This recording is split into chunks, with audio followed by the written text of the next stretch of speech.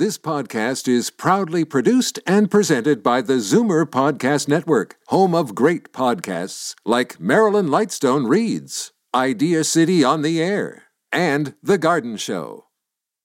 You're listening to an exclusive podcast of Fight Back on Zoomer Radio, heard weekdays from noon to 1. Now, Fight Back with Libby Znaimer on Zoomer Radio. Good afternoon and welcome. It is increasingly looking like COVID restrictions at the border will be lifted at the end of the month. Now, this has been widely reported. Widely leaked is probably a better way of putting it. However, the government has pushed back a bit, saying no final decision has been taken and such a move would have to be approved by cabinet, which it would. Border mayors and most everyone in the travel industry has been calling for this for months. And they are insisting that especially the ArriveCan app is holding them back because that requirement is holding tourists back. And above all of that is the question of whether this is the right time to do this from the vantage point of the science. Today is the last day of summer. Will there be a new wave of COVID in the fall? Coming soon. I'd like your input, 416-360-0740, toll free 1-866-740-4740. And now I am joined by Dr. Alon Vaisman, infectious diseases and infection control physician at the University Health Network, and Jim Diodati, mayor of Niagara Falls. Welcome to you both. Thank you for having us. Thank you.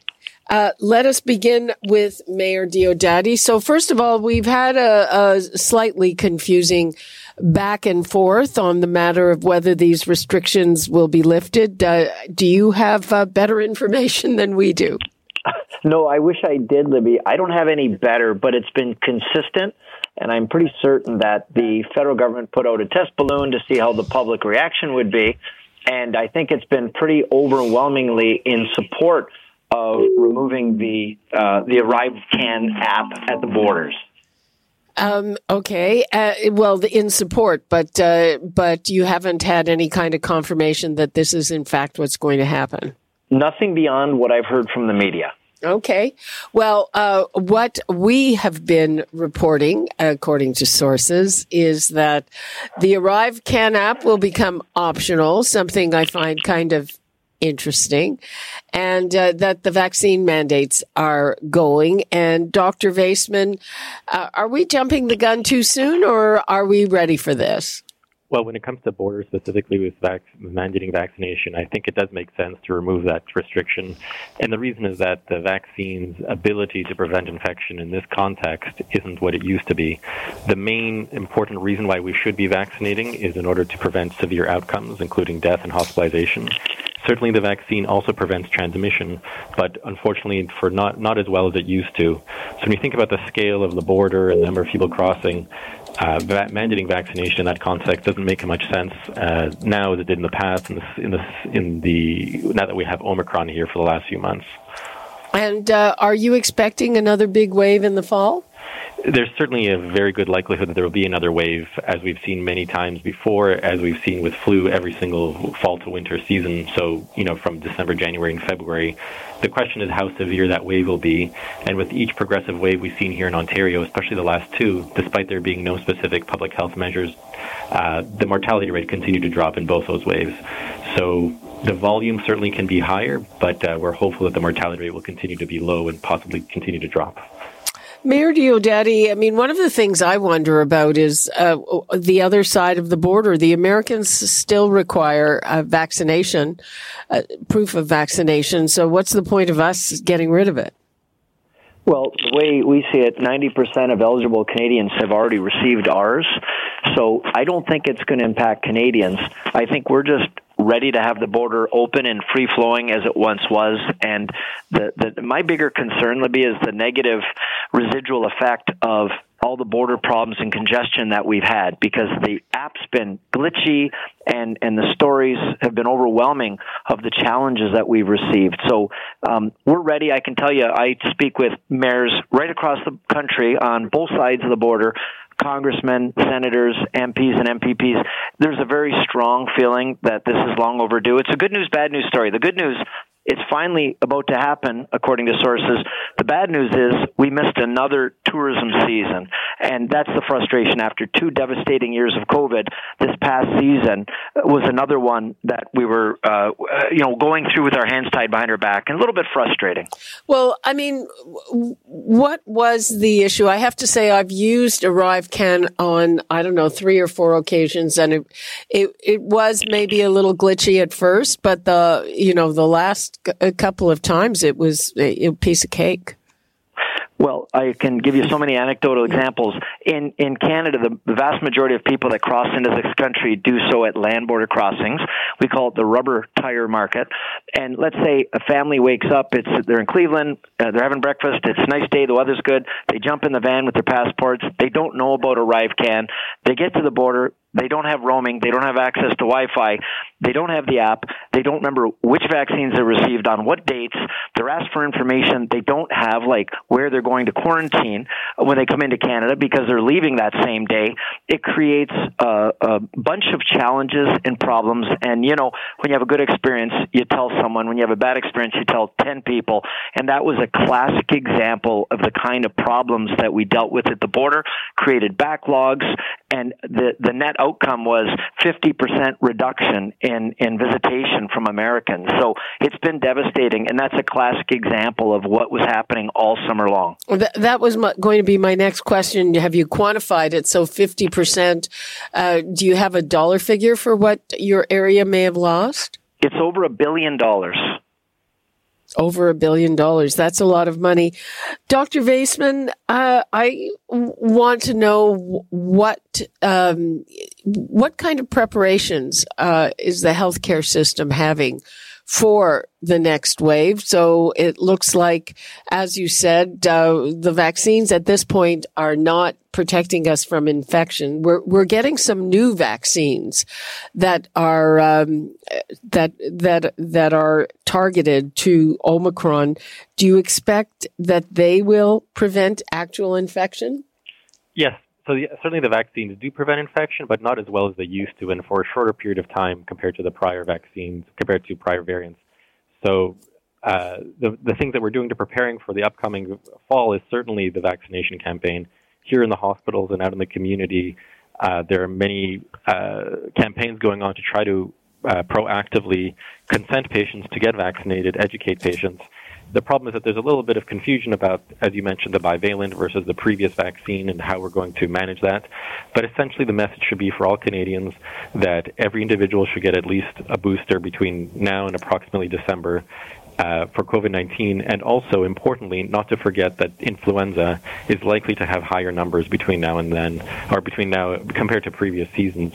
And we know this based on the numbers in Australia, where they saw essentially an average flu season when you look at the pre-pandemic phase. So everyone in Canada really should be receiving, most likely everyone, especially the higher risk individuals, receiving a booster, but also a flu vaccine. And so that's one of the main things that we're doing to prepare for this upcoming season. So let me just go through this. The vaccines that are available now for boosters are not the ones that target Omicron, correct?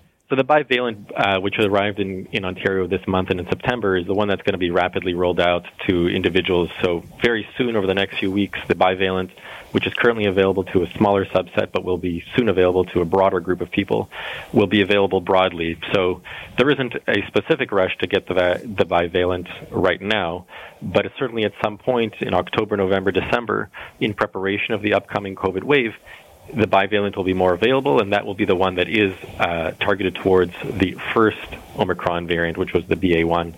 So this will be available, and as I mentioned, for the majority of Canadians, it makes sense to get a boost in this period. Okay, so what do you say to people who say, I'm holding out for that one, I'm not going to get the vaccine that's available now, even though I can get it? I think the main thing is to try to get a booster at least sometime before the winter season begins, because going back to our early discussion about how the vaccine protects you against infection, it's most efficacious within the first 3 months when it comes to protecting against any kind of infection. So if we want a large scale or large number of people in Canada to be protected against infection, the timing is critical, and the optimal timing is somewhere over that period. So when the bivalent becomes more readily available in general in November, December, certainly that's reasonable. If people want to get the dose at that time, I think that's totally reasonable, partly because we're not experiencing a significant wave at this moment, so there isn't the rush at this moment. And this is even more important for people who are older than 65 and people who have immunocompromising conditions. Certainly we want to encourage those people to get the boost during this time as well. Okay, well, that's a lot of people in our audience. And the other question is, a lot of those people already have had 4 shots. So should they be getting a boost with a 5th? That's an excellent question.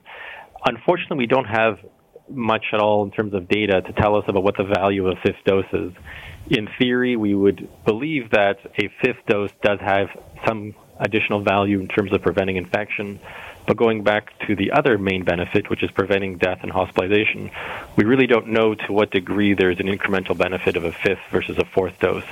Presumably there is some, but we know that even with 3 and 4 doses, there is a high degree of protection for individuals greater than 65 against death and hospitalization.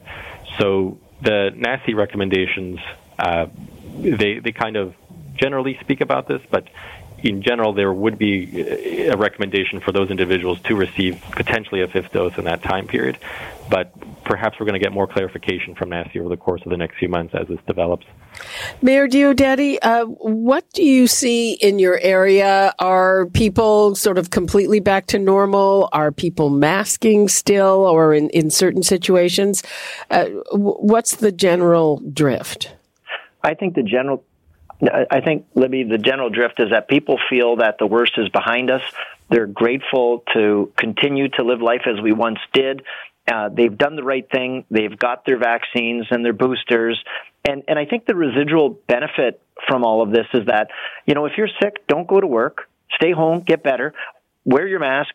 And I think that before it was a badge of honor if somebody was sick and they still went to work. And now we realize that's actually not a good idea. I think that's the good thing. And I can tell you, I've taken the train to Ottawa. I've flown to Vancouver. I've done a fair bit of traveling. And it's nice to see that people are very comfortable living with this. They understand what they need to do so that we can be as safe as we can be.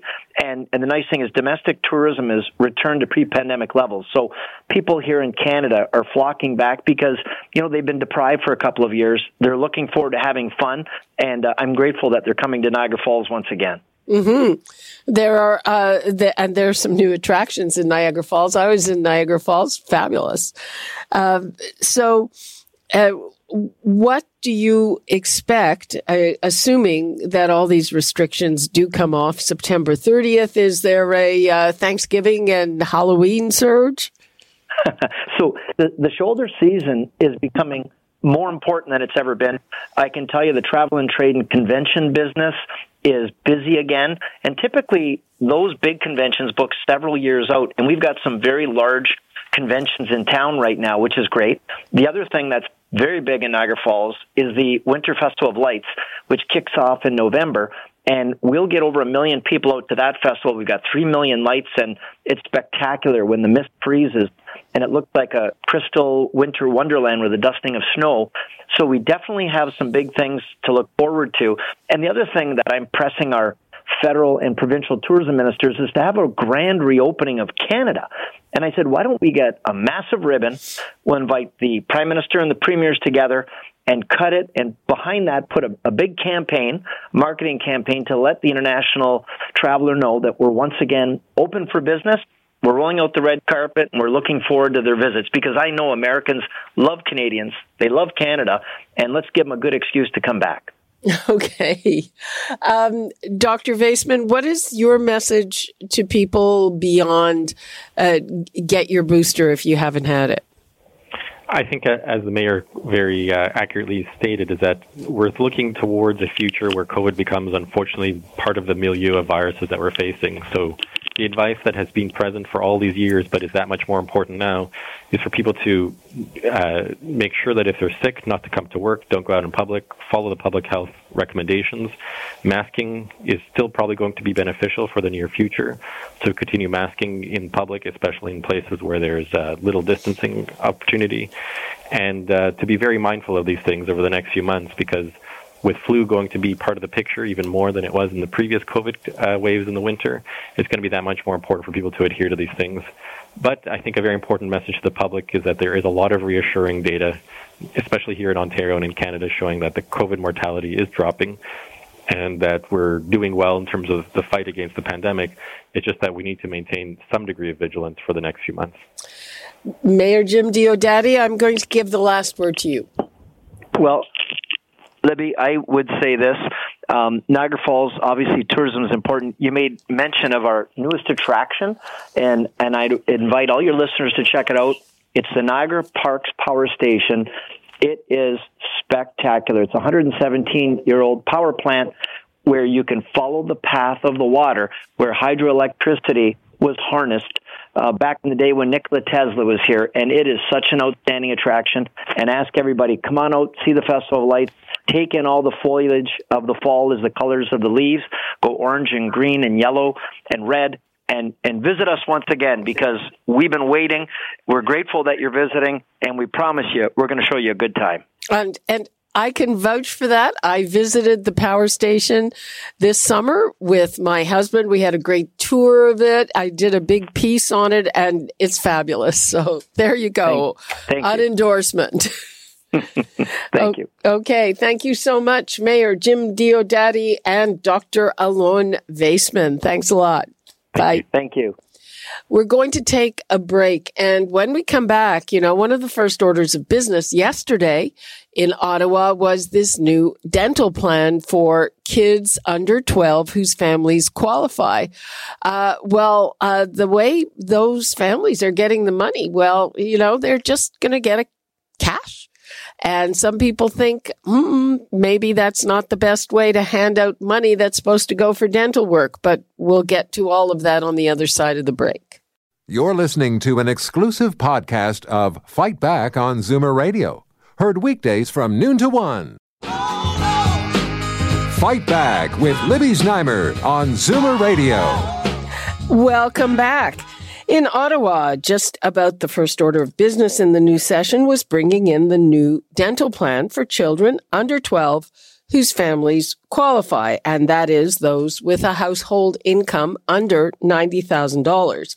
And they'll get up to $650 per child. They'll need to provide the CRA, Canada Revenue Agency, with the name and address of their licensed dental care practitioner and the month of the planned appointment. They'll also have to attest that their child doesn't have private dental insurance and that they will keep their receipts. But once they do that, the money goes into their bank account. And it's just the first tranche of what is envisioned as a broader plan. But there are people who are not necessarily opposed to giving people a dental plan, but think that this mode of distributing the money makes it very much open to abuse. And we'll get to this, but apparently federal officials say they're not going to go after people who perhaps don't spend all that money on dental work. So what do you think? The numbers to call 416-360-0740, toll free 1-866-740-4740. And let's go to Franco Terrazzano, the federal director of the Canadian Taxpayers Federation. Hi, Franco. Hey, thanks for having me on. Okay, so yesterday there was a briefing in Ottawa, and officials said, you know what, we're not going to go after people who maybe didn't spend all this money on dental work unless we're really sure they abused it. Yeah, well, I guess we'll have to see because, you said the most important word right off the top, and it starts with an A, it's a test. And, that's similar to how the CERB worked, where you would have to attest to the CRA that you met all these requirements, and then they would send you the money. But then after, they would check if you're eligible, right? So, look, be careful, because we're seeing stories now where there's letters being sent out to about 100,000 Canadians saying that they owe money. And some Canadians are owing about $2,000 to pay back in CERB. And, I can only imagine some people who may be having a difficult time to be able to afford maybe diapers or formula now having to pay $2,000 back to the government. So be very careful here because there could be the same issues that is happening with CERB. But look, the second more broader issue here is that I don't think this is really going to help stem inflation.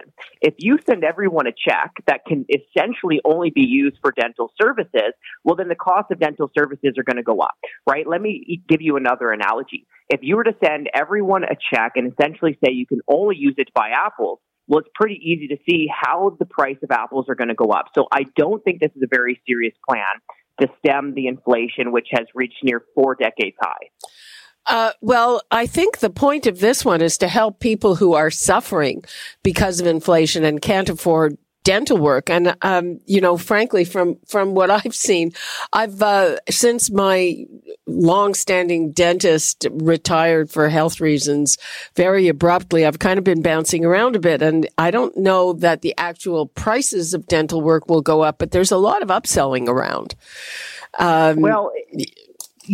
There's been a lot of upselling around from this government for many different programs. This isn't the first one.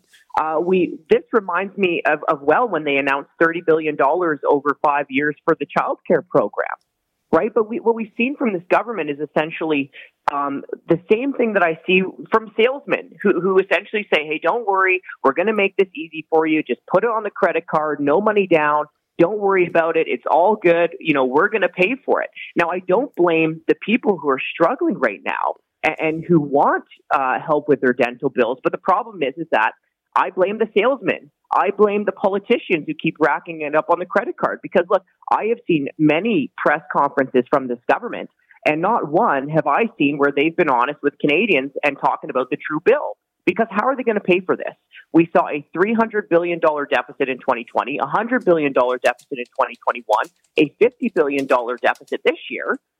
So how are they going to pay for this? And if anyone tells you that, well, they're just going to raise taxes on the rich, well, that's not going to pay for this. I mean, we saw a luxury tax, but Trudeau's deficit spending burns through that in a day. Even the highest estimates of a wealth tax, well, Trudeau's deficit spending burns through that in about 3 months. Let's get back. We're going to continue to bring in these high-cost programs. It's going to be everyday Canadians left with a bag. Let's get back to the issue of this dental program.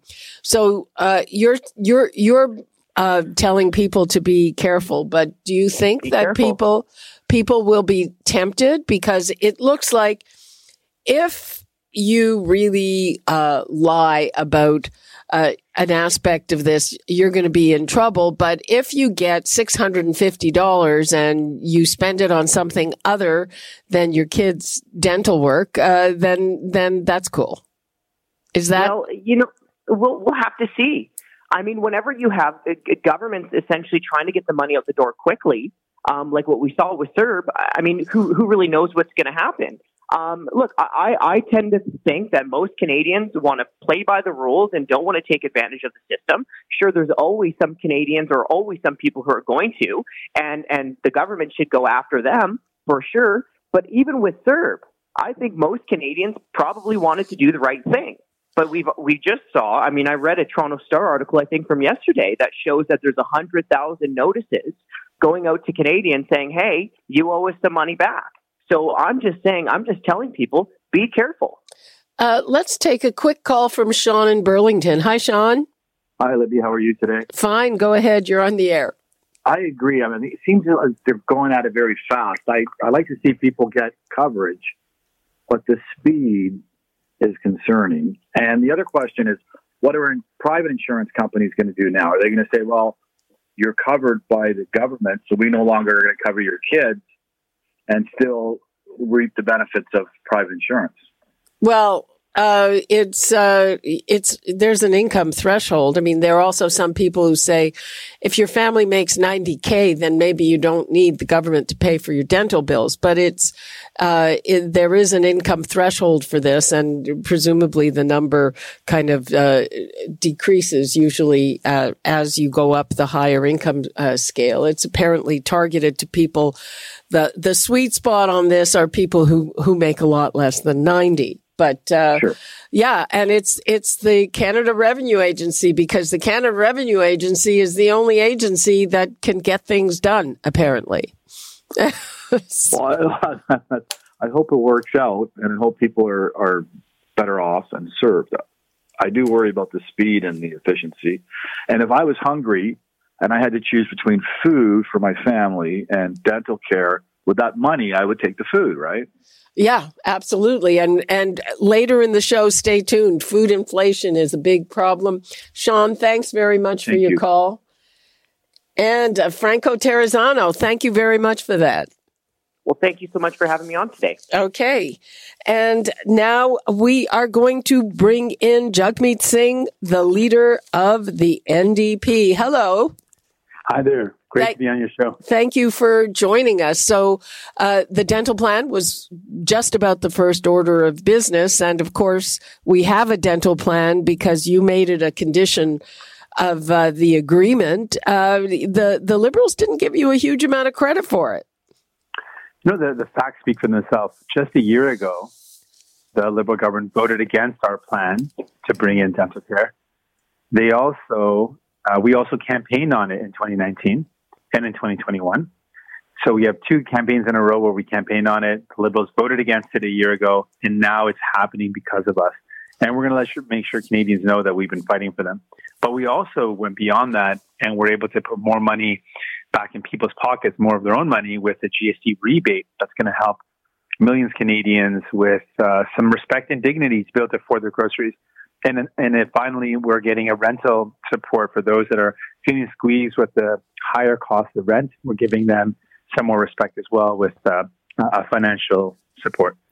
Getting back to the dental plan, there's been criticism, not so much for the plan itself necessarily, but for the way the cash is being given out, that some people think there aren't enough safeguards, that it's actually going to be used for the purpose. I trust Canadians to do what's right for their families and for their kids.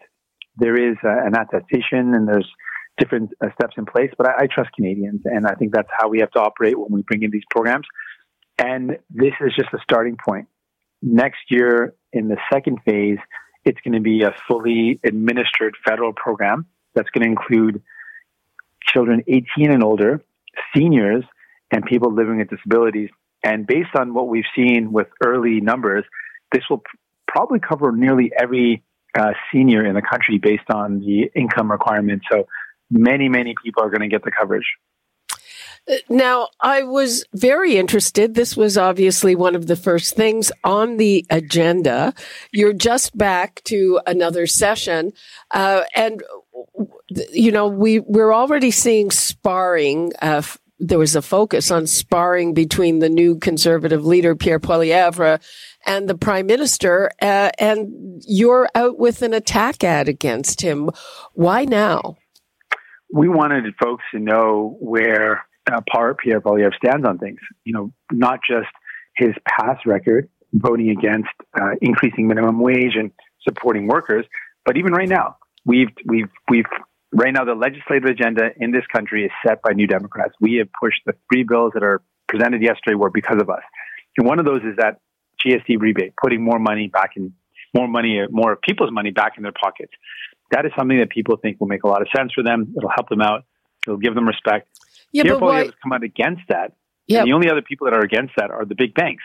So again, he's taking the side of big banks against working people, against people that need that respect to be able to afford their groceries. So we want people to know who he is. And we also want folks to know that when we first talked about the cost of living, the Liberals' only response was, it's not our fault and it's worse in other countries. We're the ones that are actually getting help to people, getting respect to people. But again, why go after Poilievre when you've been guaranteeing that there's no election till 2025? We want Canadians to know where he stands, and we don't want him to let him off with a free ride, claiming that he is against the gatekeepers in Ottawa when he was a minister. He was in the Harper government that increased the age that it is for people to retire, and people should know that. And so we want to make sure people know when he says things or when he opposes things, where he's coming from. And I think it's important to set that up right out the gates. Are you worried that he could be eating some of your lunch? He apparently appeals to a younger demographic, which you really appeal to. And here in Ontario, the Conservatives have made inroads with some of the union constituencies that are traditionally pro-NDP. Is that behind it? We're not worried, but we certainly want people to know his track record. And we want people to know that if he claims to be someone that's for to tap into the anger of people, well, we're putting forward dental care. That's something that he's been receiving for free, paid for by the public since his mid-20s. And he's opposed to and voting against people that don't have dental care, like seniors in this country. He doesn't think they deserve it. I think that's hypocritical, and people should know that. And they should know that on day one, when we're starting Parliament, people should know where he stands on things. And we want Canadians to know that Liberals wouldn't have done this. They weren't going to do this and just waiting for it the right time. We forced it to happen.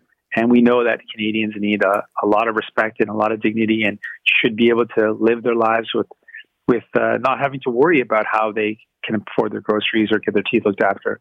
And we're actually delivering on ways to make that happen. But again, he has eclipsed everybody on social media and really seems to resonate again with younger demos that aren't traditional supporters of conservatives and a whole bunch of people that maybe were focused on you beforehand. So, what's your reaction to that? Well, we've got two. Polls go up and down, but two of the latest polls have come out since he's become leader. Both of them show that the Conservatives are down and we're up. And it shows, in fact, that we're actually gaining traction and gaining momentum.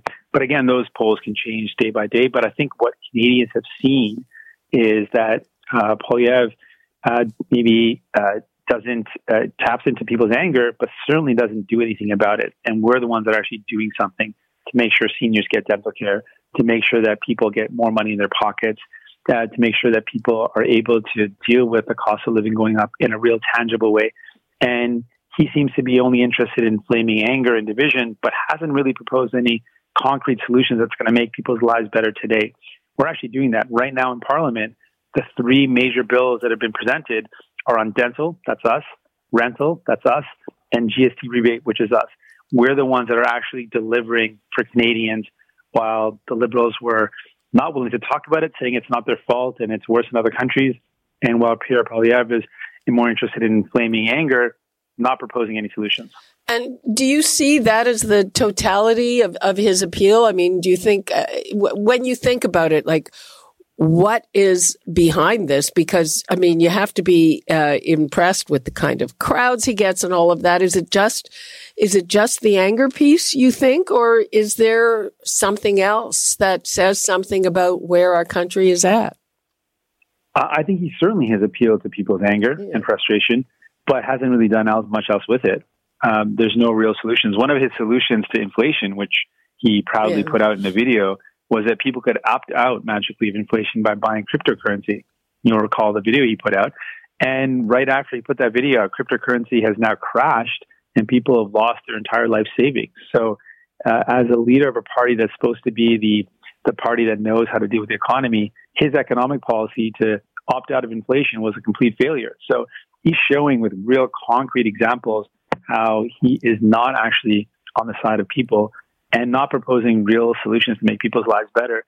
And what he has proposed so far are fanciful ideas like investing in cryptocurrency, and it has crashed and people have lost their life savings. So he's not someone that can be trusted on the economy, nor is he someone that can actually deliver what people need. He's certainly good at inflaming anger, but that's it. So Would you say that going forward, is he your main threat? As usually people talk about, splitting votes on the left or leftish, and liberals tend to tack left. But is this time, is he going to be the main stumbling block for you? Well, what makes us different is, our attacks or our critiques are with the goal of making sure people get some benefit, or we benefit people with better policies. And I feel that's going to be the real distinguishing point. When you hear Poilievre or Justin Trudeau, when they attack, they seem to be attacking just for the sake of it. Liberals hate conservatives just because they're conservative. Conservatives hate liberals because they're liberal. We're actually pointing out problems with the decisions that he's making or policies he's making because they hurt people. When he voted against minimum wage going up, that hurts workers. When he says that workers can't retire with dignity and have to wait till they're older, that hurts people that have been working their whole lives. And so our focus is really on targeting how decisions made or policies being presented by either Justin Trudeau or Pierre Poilievre hurt people, and how we want to actually put forward things that make people's lives better. Okay. Jagmeet Singh, thank you so much for being with us. My pleasure. Thank you. Bye-bye. Bye. We are taking another break, and when we come back, we'll talk some more about that food inflation, and I would like to hear from you. How are you coping with it? Have you changed what you're buying? Have you changed how you're using it? Are you wasting less food? All of that. It's all interesting when we come back. You're listening to an exclusive podcast of Fight Back on Zoomer Radio. Heard weekdays from noon to 1. Fight Back with Libby Znaimer on Zoomer Radio. Welcome back. Are you cutting back on groceries or changing what you buy because of inflation? A new survey finds a quarter of us are doing just that.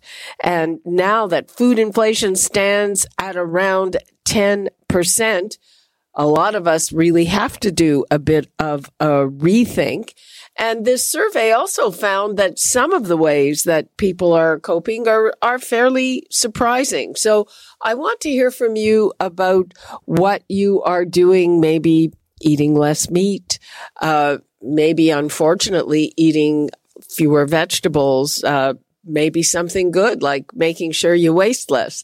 The numbers to call, 416-360-0740, toll free 1-866-740-4740. And now let's bring in Janet Music, Research Program Coordinator at the Agri-Food Analytics Lab at Dalhousie University. Hello, Janet. Hello. So did anything you found in this survey surprise you? Well, yes, it did in a way.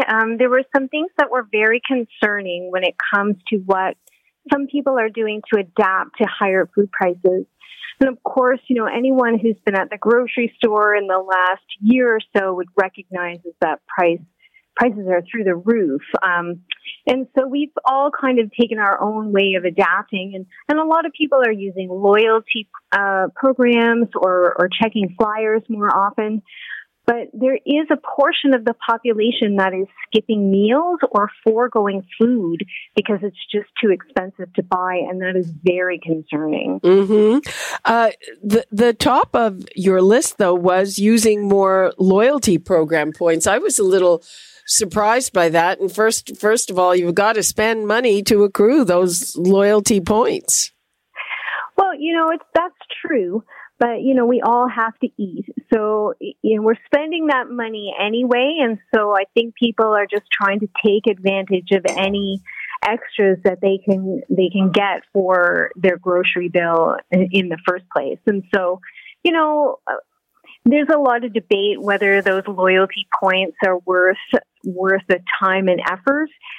That's a different conversation for a different day, I think, but certainly people perceive it to be helpful, and so they're using it.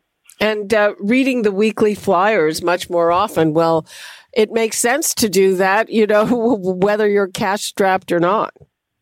That's true. And, that's a generational, passed down from generations. And I can remember my grandmother sitting at the kitchen table and going through the flyers.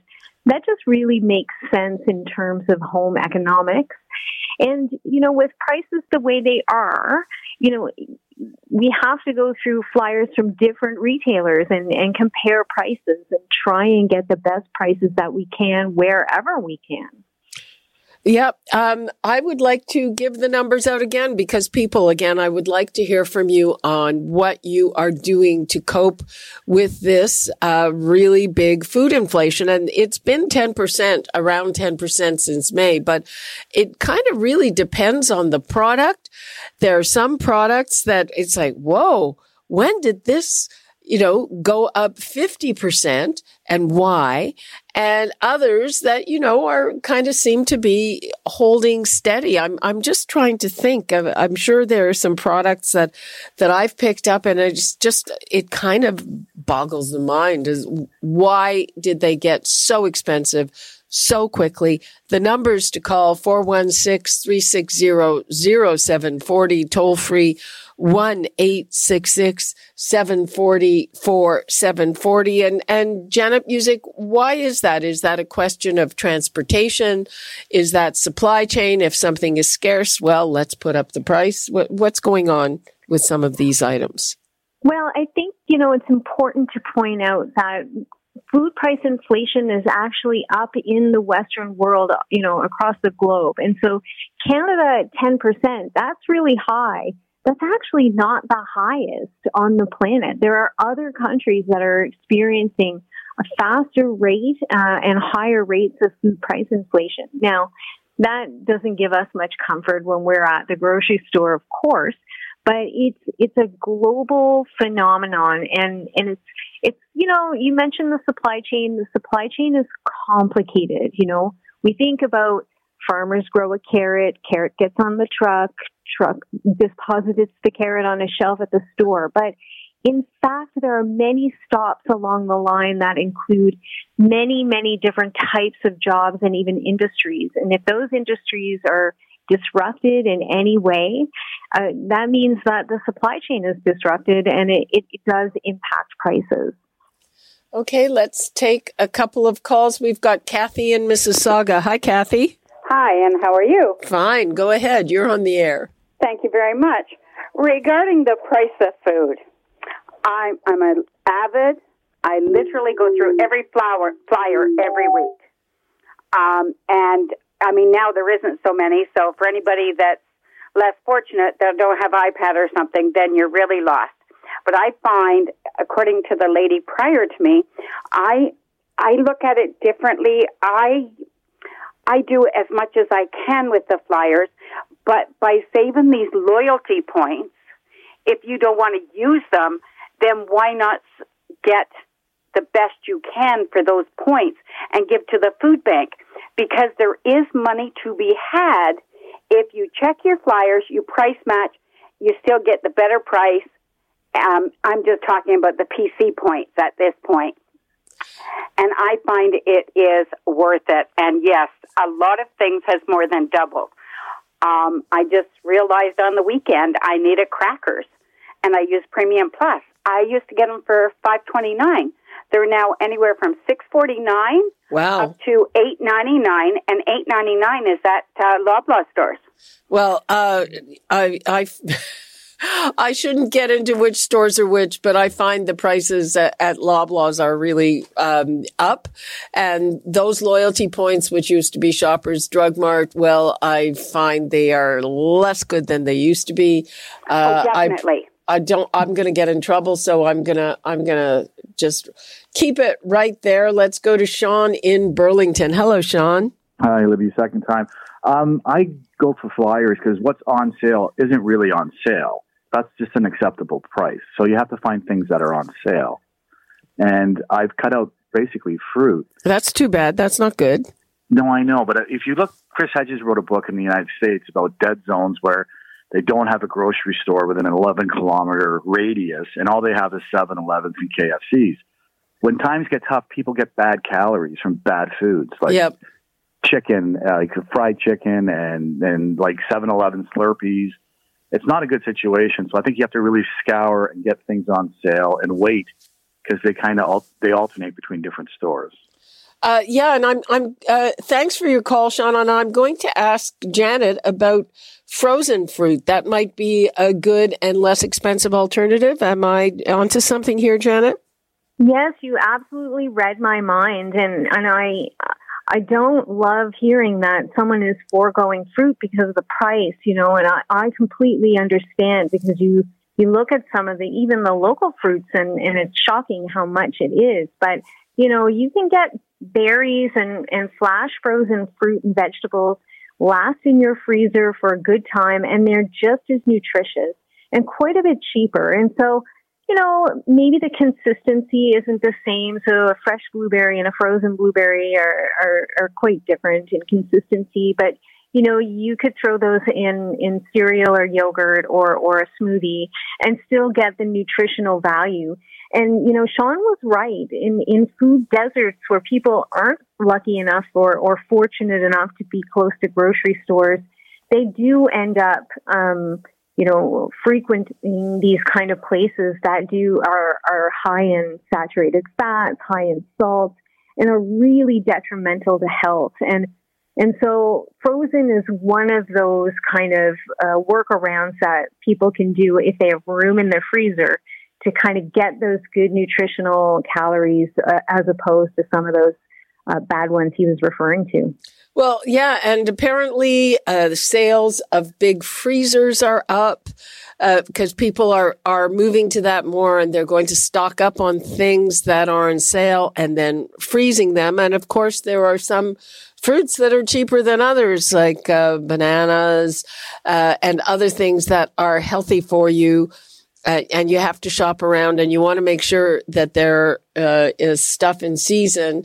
And it also depends on where you shop. I mean, in close, not exactly my neighborhood. Well, there's one small grocer.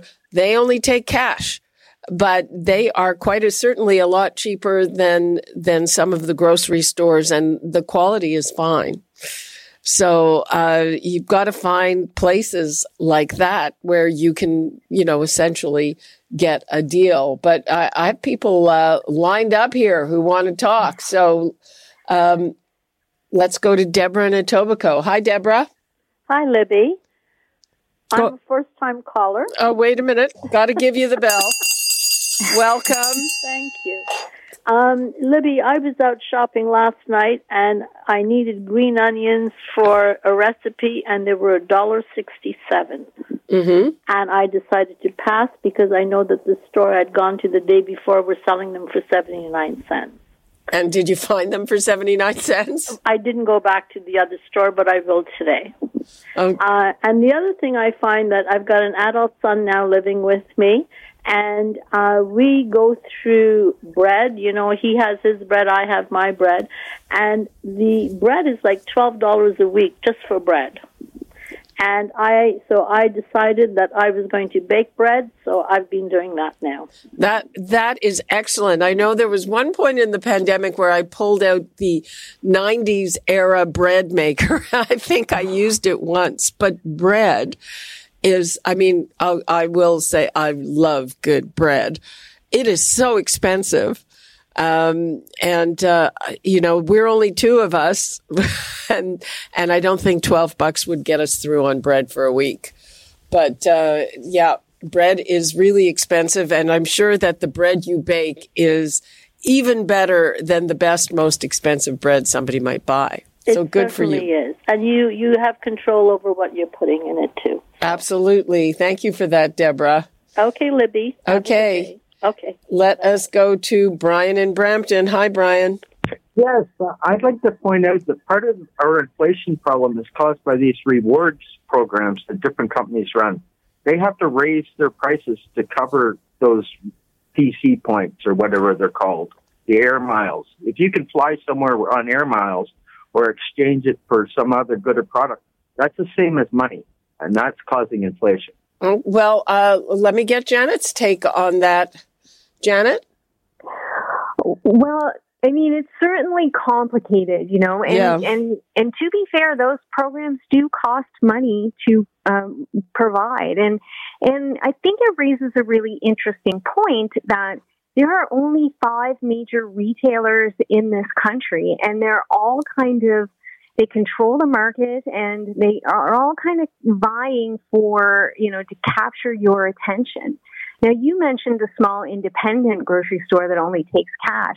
Now, they're not offering these big loyalty points, right? No. And so that's maybe why their prices are lower, because they're not paying, the credit card companies for their service. They're not paying for loyalty points programs, and you're saving a bit of money. And so can we say that A causes B? I don't know that we can make an equivalency there, but we can certainly say there's a relationship.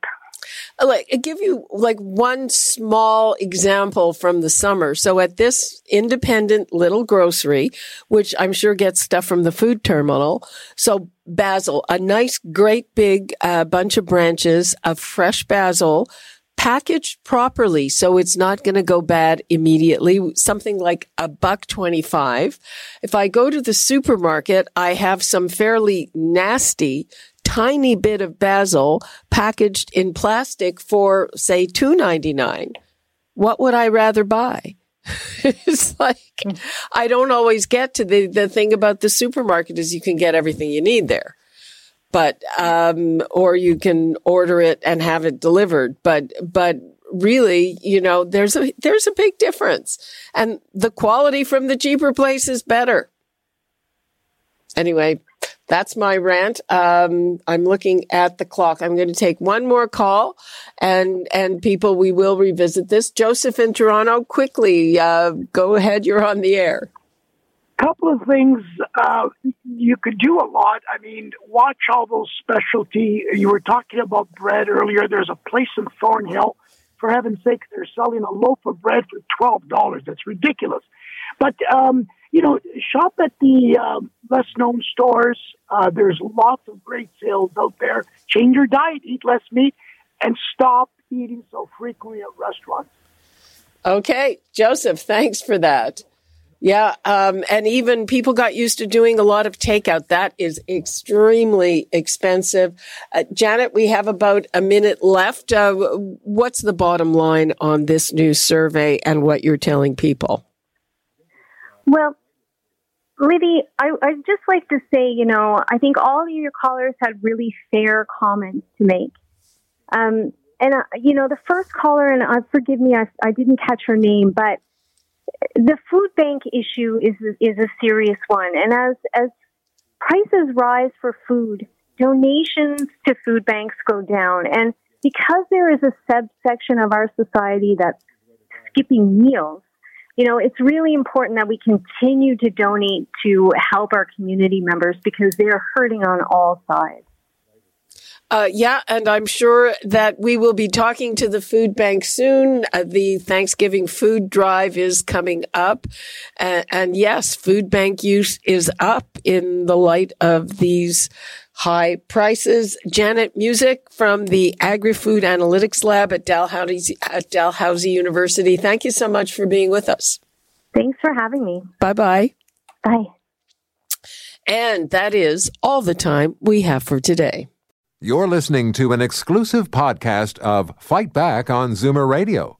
Heard weekdays from noon to 1. This podcast is proudly produced and presented by the Zoomer Podcast Network, home of great podcasts like Marilyn Lightstone Reads, Idea City on the Air, and The Garden Show.